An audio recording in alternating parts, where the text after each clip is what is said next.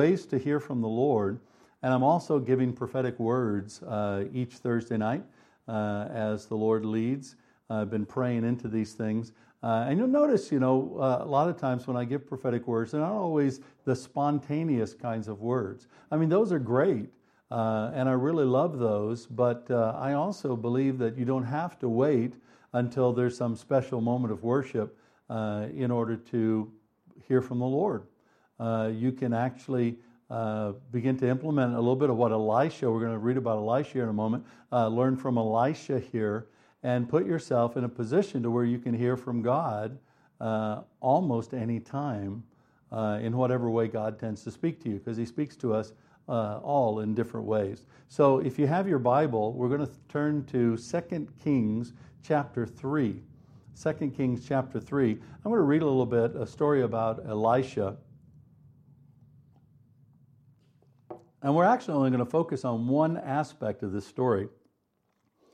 But I'll read the whole thing because it takes a shorter time to read it than it would for me to explain it. So I'm going to read from verse 1. Before I do, I'm going to pray.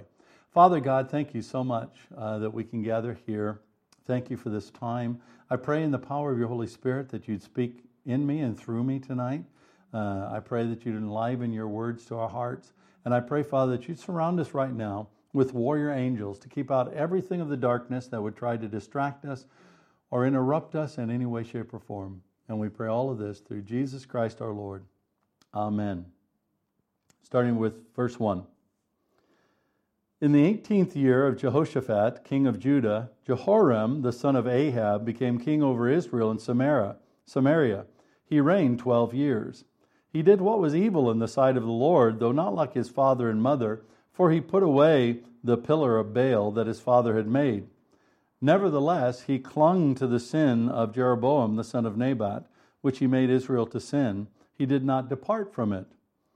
Now Mesha, king of Moab, was a sheep breeder, and he had to deliver the king of Israel 100,000 lambs and the wool of 100,000 rams.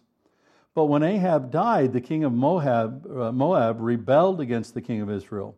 So King Jehoram marched out of Samaria at that time and mustered all Israel.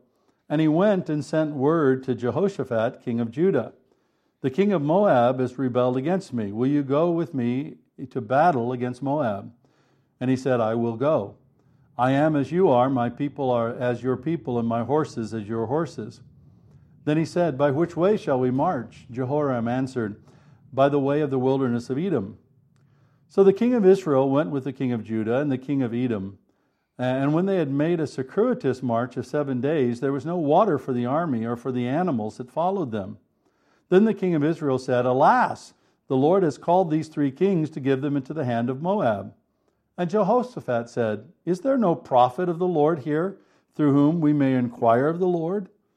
Then one of the king of Israel's servants answered, Elisha, the son of Shaphat, is here, who poured water on the hands of Elijah. And Jehoshaphat said, the word of the Lord is with him.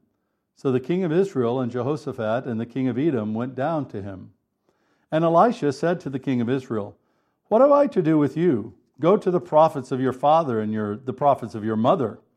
But the king of Israel said to him, no, it is the Lord who has called these 3 kings to give them into the hand of Moab. And Elisha said, as the Lord of hosts lives, before whom I stand, were it not that I had regard for Jehoshaphat, the king of Judah, I would neither look at you nor see you. But now bring me a musician. And when the musician played, the hand of the Lord came upon him. And he said, thus says the Lord, I will make this dry stream bed full of pools. For thus says the Lord, you shall not see wind or rain, but that stream bed shall be filled with water, so that you shall drink, you, your livestock, and your animals. This is a light thing in the sight of the Lord. He will also give the Moabites into your hand.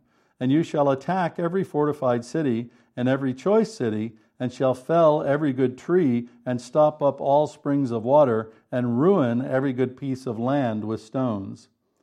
The next morning, about the time of the offering, offering of the sacrifice, behold, water came from the direction of Edom, till the country was filled with water.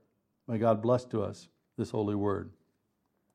The big thing here, you get the story here, but the one thing that I want to to look at here just very briefly in the text is what Elisha did. Elisha needed to get a word from the Lord. The kings, 3 kings, had come to him.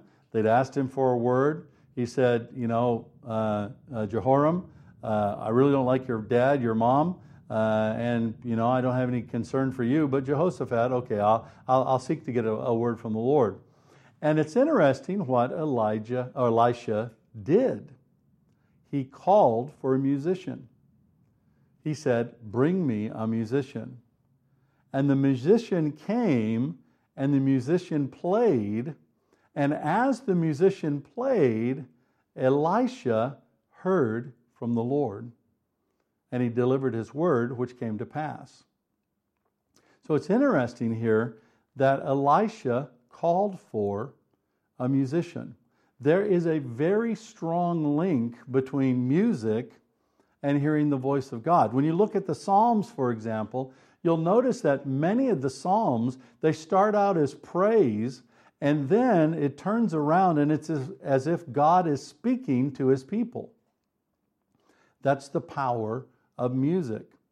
A couple of days ago when I was praying through this and I was asking the word for a Lord for tonight, and that was yesterday and the day before, and I was asking the Lord for a word, I had music on, and I turned the music off just so I could listen more intently.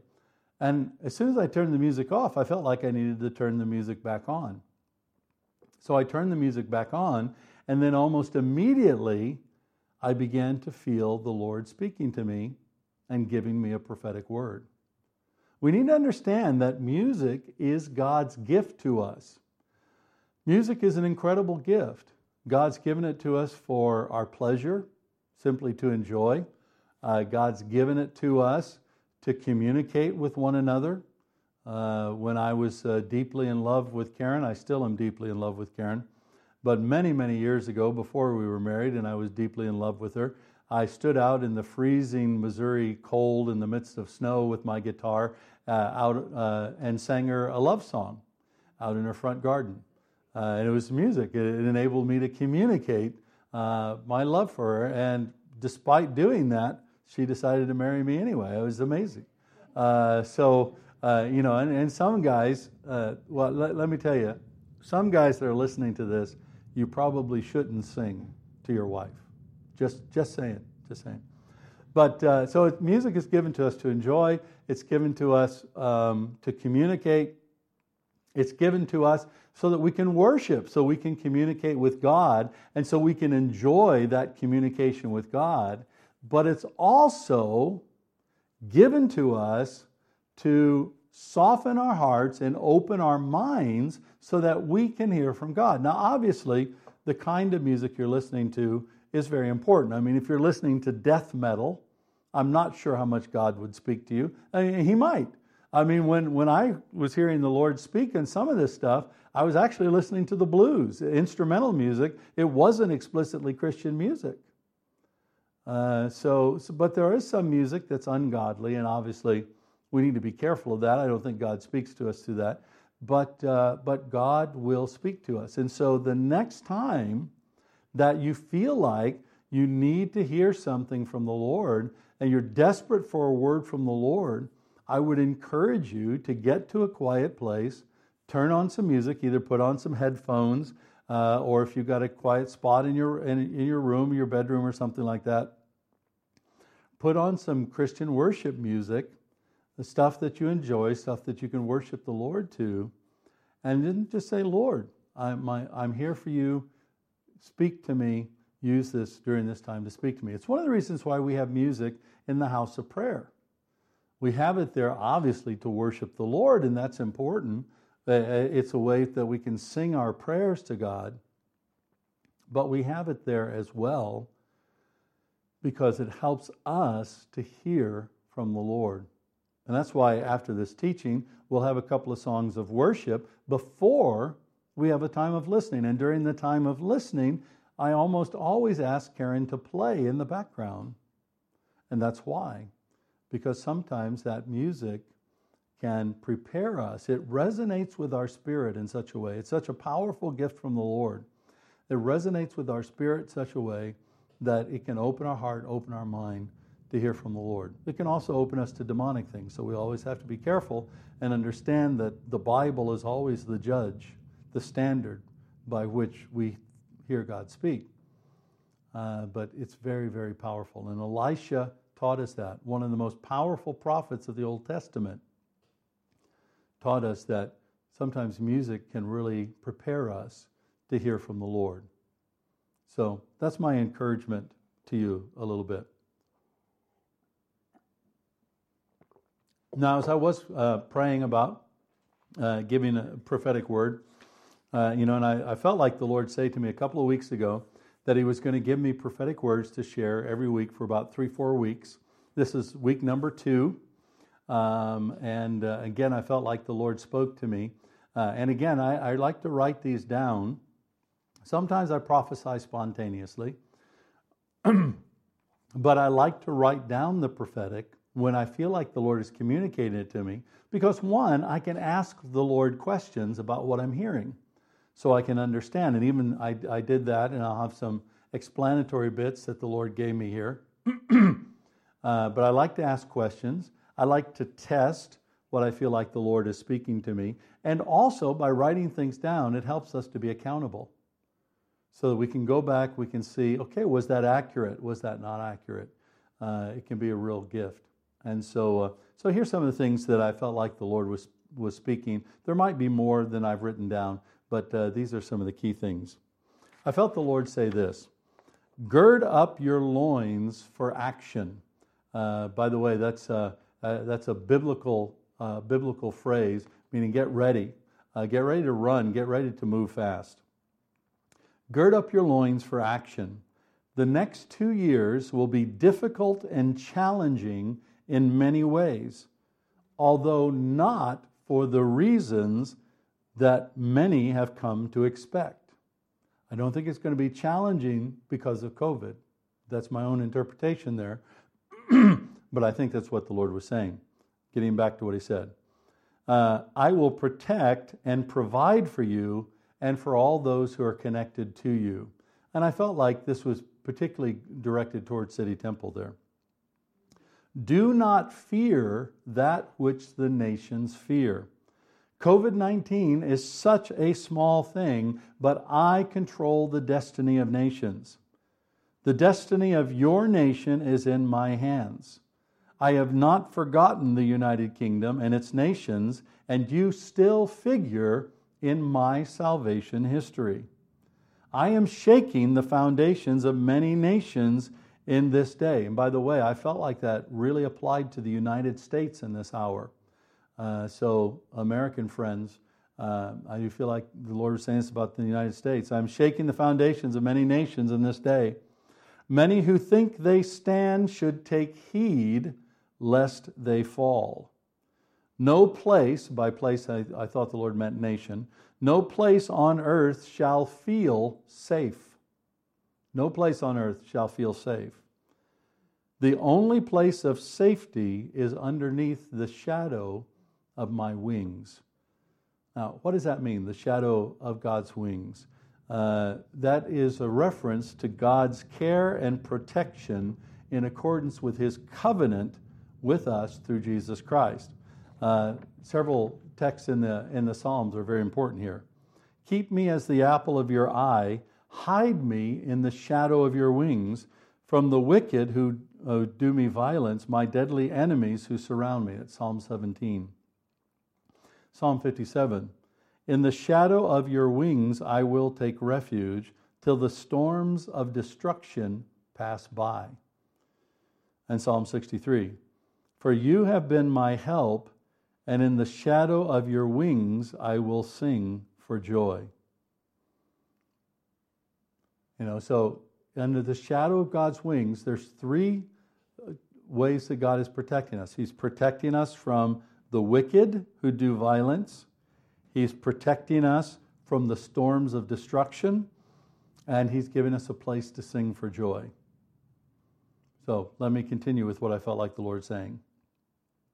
Remember the lesson of Lot's wife. You know, Lot in the Old Testament, Lot's wife. And do not look back. Look ahead to the deliverance I am bringing.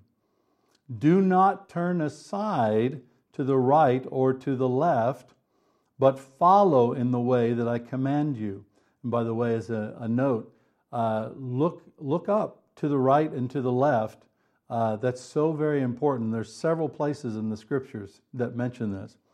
So do not turn aside to the right or to the left, but follow in the way that I command you, that it may go well with you, and that you may live long in the land I shall give you. And by the way, the land is the place of your prosperity and fruitfulness. That's what God's given you, the place of your prosperity and fruitfulness. Back to the quote. Do not worry, do not be afraid. Let not your heart be troubled. Rejoice in your life, rejoice in your relationships, rejoice in all I provide for you. Connect yourself with my people intentionally and persistently.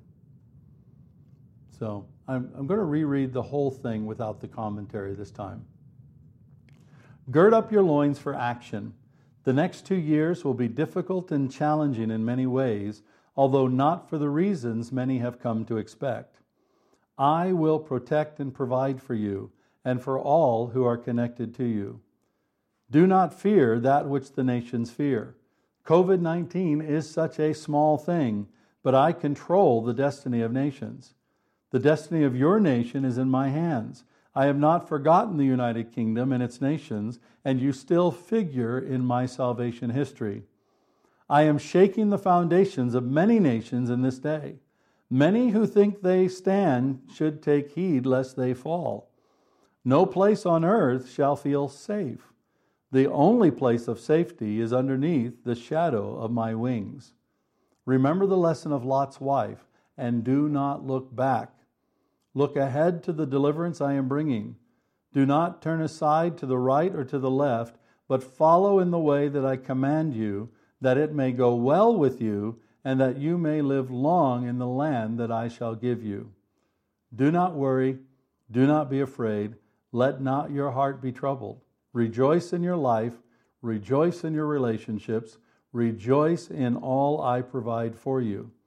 Connect yourself with my people intentionally and persistently. Well, Father God, we just commit all of this to you, and I pray, Lord, that is which is from you will resonate in our hearts and our minds, that which is not will just fall away. I just thank you, Lord, for the ability to hear your voice.